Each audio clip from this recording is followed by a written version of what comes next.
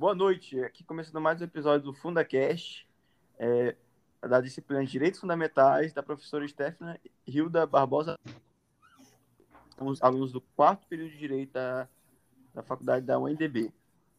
Aqui, quem vai apresentar a introdução é João Guilherme e os convidados João Gabriel Laune, Carlos Augusto Júnior, Francisco Fernandes, Micael Santa Lúcia e Mário Alexandre. Nosso problema do podcast hoje será a extrapolação do direito fundamental da liberdade de expressão. Em específico, o inquérito 4.781 da decisão do STF a respeito da prisão do deputado Daniel Silveira por extrapolar os limites da liberdade de expressão e de sua imunidade parlamentar. Primeiramente, venho aqui explicar o que seria a imunidade parlamentar. Seria uma espécie de garantia constitucional, ou seja, está na Constituição de 1998 do Brasil, que veio para redemocratizar o país, vindo da ditadura militar, e que serve para os deputados parlamentares falarem suas opiniões e não sofrerem retaliações, ou seja, eles podem expressar suas opiniões sem que sejam martirizados por isso, ou seja, sem que sejam atacados por essas opiniões. E também traremos aqui o conceito de liberdade, que seria algo totalmente amplo e muito questionado hoje em dia do que seria a liberdade de expressão. E é algo muito presente nas nossas vidas e possivelmente cairá em algum tema do Enem, de redação, ou até mesmo de questões de linguagens humanas sobre esse tipo de questionamento. Viemos trazer novos elementos, explicar e tentar o contexto político e jurídico que vivemos. Então, agora eu passo a vez para o convidado João Gabriel Laune, que irá fazer uma explicação dos problemas. Bom, então, como já falou aí o João Guilherme, a gente vai aqui discutir sobre a liberdade de expressão aqui e a imunidade parlamentar. Mais especificamente, o caso do deputado Daniel Silveira. A gente precisa primeiro falar aqui que a imunidade parlamentar é algo dado aos parlamentares para que eles tenham assim, uma ampla liberdade de expressão. Como já dito pelo João Guilherme, eles podem opinar sem que haja retaliações sobre as suas opiniões. Mas no caso em questão, o deputado Daniel Silveira, ele fez uso da sua ampla liberdade de expressão para fazer opiniões antidemocráticas. E o que, no caso, extrapolaria os limites da liberdade de expressão. E a imunidade parlamentar, que é dada aos parlamentares, ela não pode servir como um escudo que encoberta, né, os crimes.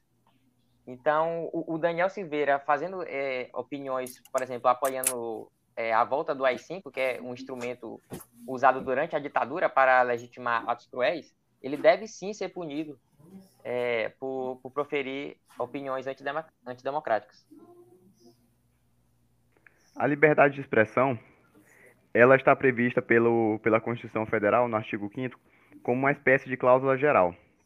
Ela abarca diversos tipos de manifestações, entre elas a liberdade de manifestação do pensamento, de expressão artística, liberdade de ensino e pesquisa, a liberdade de comunicação e informação, também a liberdade de expressão religiosa.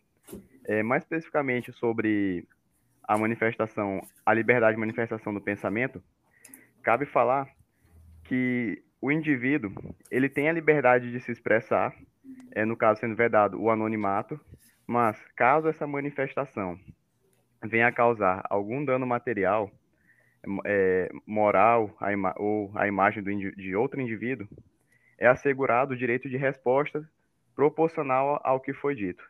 No caso, como o João Gabriel falou e o João Guilherme, a imunidade parlamentar, ela de certa forma amplia bastante essa liberdade de manifestação do pensamento. Ela é uma prerrogativa conferida aos congressistas para o exercício de suas atividades. Ela não pode ser considerada um privilégio, porque a sua existência é para poder garantir um exercício pleno da atividade parlamentar. No caso do Daniel Silveira, porém, o mesmo, eu acreditava estar protegido por essa imunidade. O que ele falou as declarações que foram feitas, os ataques, as ameaças, ofensas, não possuem uma ligação direta com o seu exercício como deputado. Dessa forma, e nesse caso em questão, não se pode falar da imunidade parlamentar. E só mais uma vez recapitulando sobre a imunidade parlamentar que já foi comentada pelos outros participantes, são privilégios inerentes ao exercício da função do deputado, garantindo que ele seja feito com plena liberdade. Ou seja, deputados e senadores poderão se manifestar de maneira ampla, expressando livremente seus pensamentos, votos, opiniões, se protegendo assim de prisões arbitrárias e até mesmo perseguições políticas por parte do Poder Judiciário, que não garante. E sobre o deputado Daniel Silveira, ele utilizou da sua imunidade parlamentar e do liberdade de expressão para atacar a própria Constituição, que não tem sentido, porque em nenhum momento nenhum direito fundamental será absoluto. Dependendo do caso concreto, eles poderão ser deixados de lado.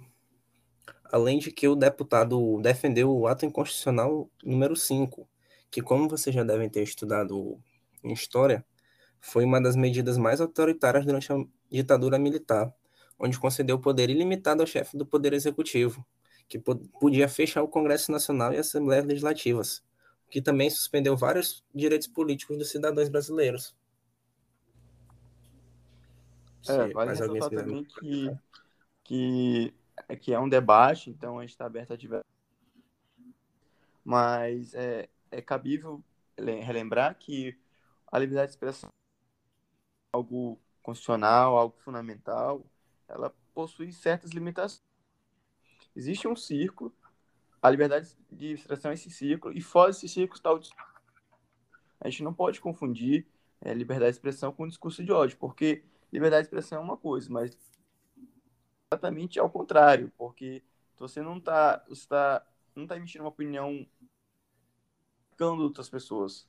Você não pode fazer isso de forma que fira, que martiriza outras pessoas, que ataque grupos minoritários. Por exemplo, eu não posso chegar e falar assim, eu odeio grupos LGBTQIA+. Isso não é já opinião minha, isso é um discurso de ódio, já é um desejo inerente meu de dispor ódio na sociedade.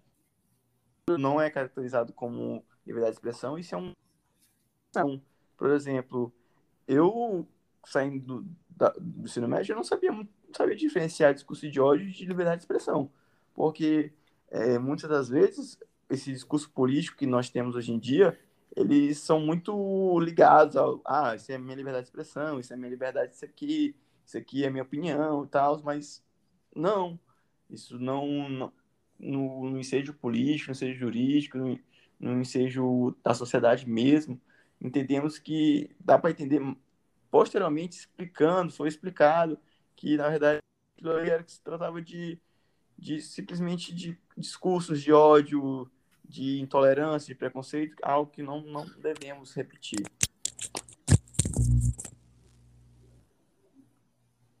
Então, aqui um debate, então, se alguém quiser dar mais uma opinião aí, só para complementar a fala de João Guilherme, que uma ótima frase para botar numa redação seria que a liberdade de expressão não pode ser utilizada para ferir a própria Constituição Federal, que é o centro do ordenamento jurídico brasileiro, né?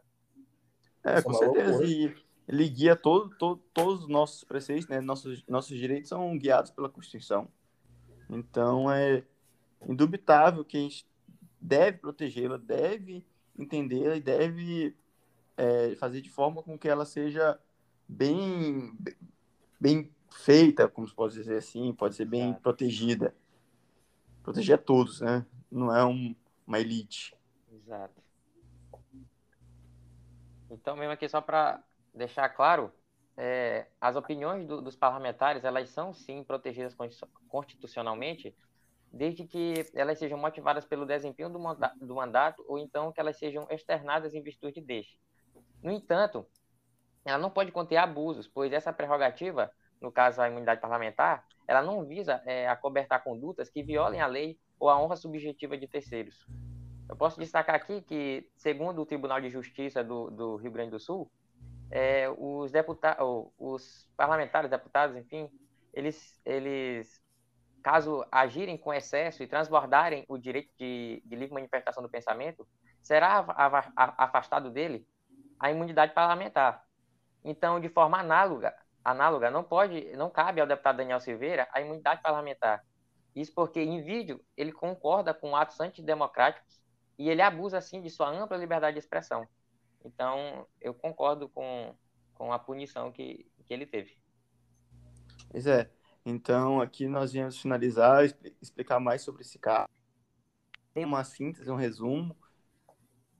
Por que ele foi preso, né? Porque não foi algo do nada, não foi perseguição política, foi sim uma resposta aos ataques que ele fez e que feriu muitas pessoas. Feriu figuras importantes que protegem a nossa Constituição e, novamente, esses ataques não podem ser tolerados. Eles têm que ser ressarcidos de qualquer forma e proteger a nossa Constituição, porque é ela que veio nos tirar de um período de ditadura, de um período de perseguição e de um período de obscuridade do país. Então, dessa forma que eu venho encerrar mais um episódio do FundaCast e espero encontrar vocês em outro momento em breve. Muito obrigado. Certo, obrigado.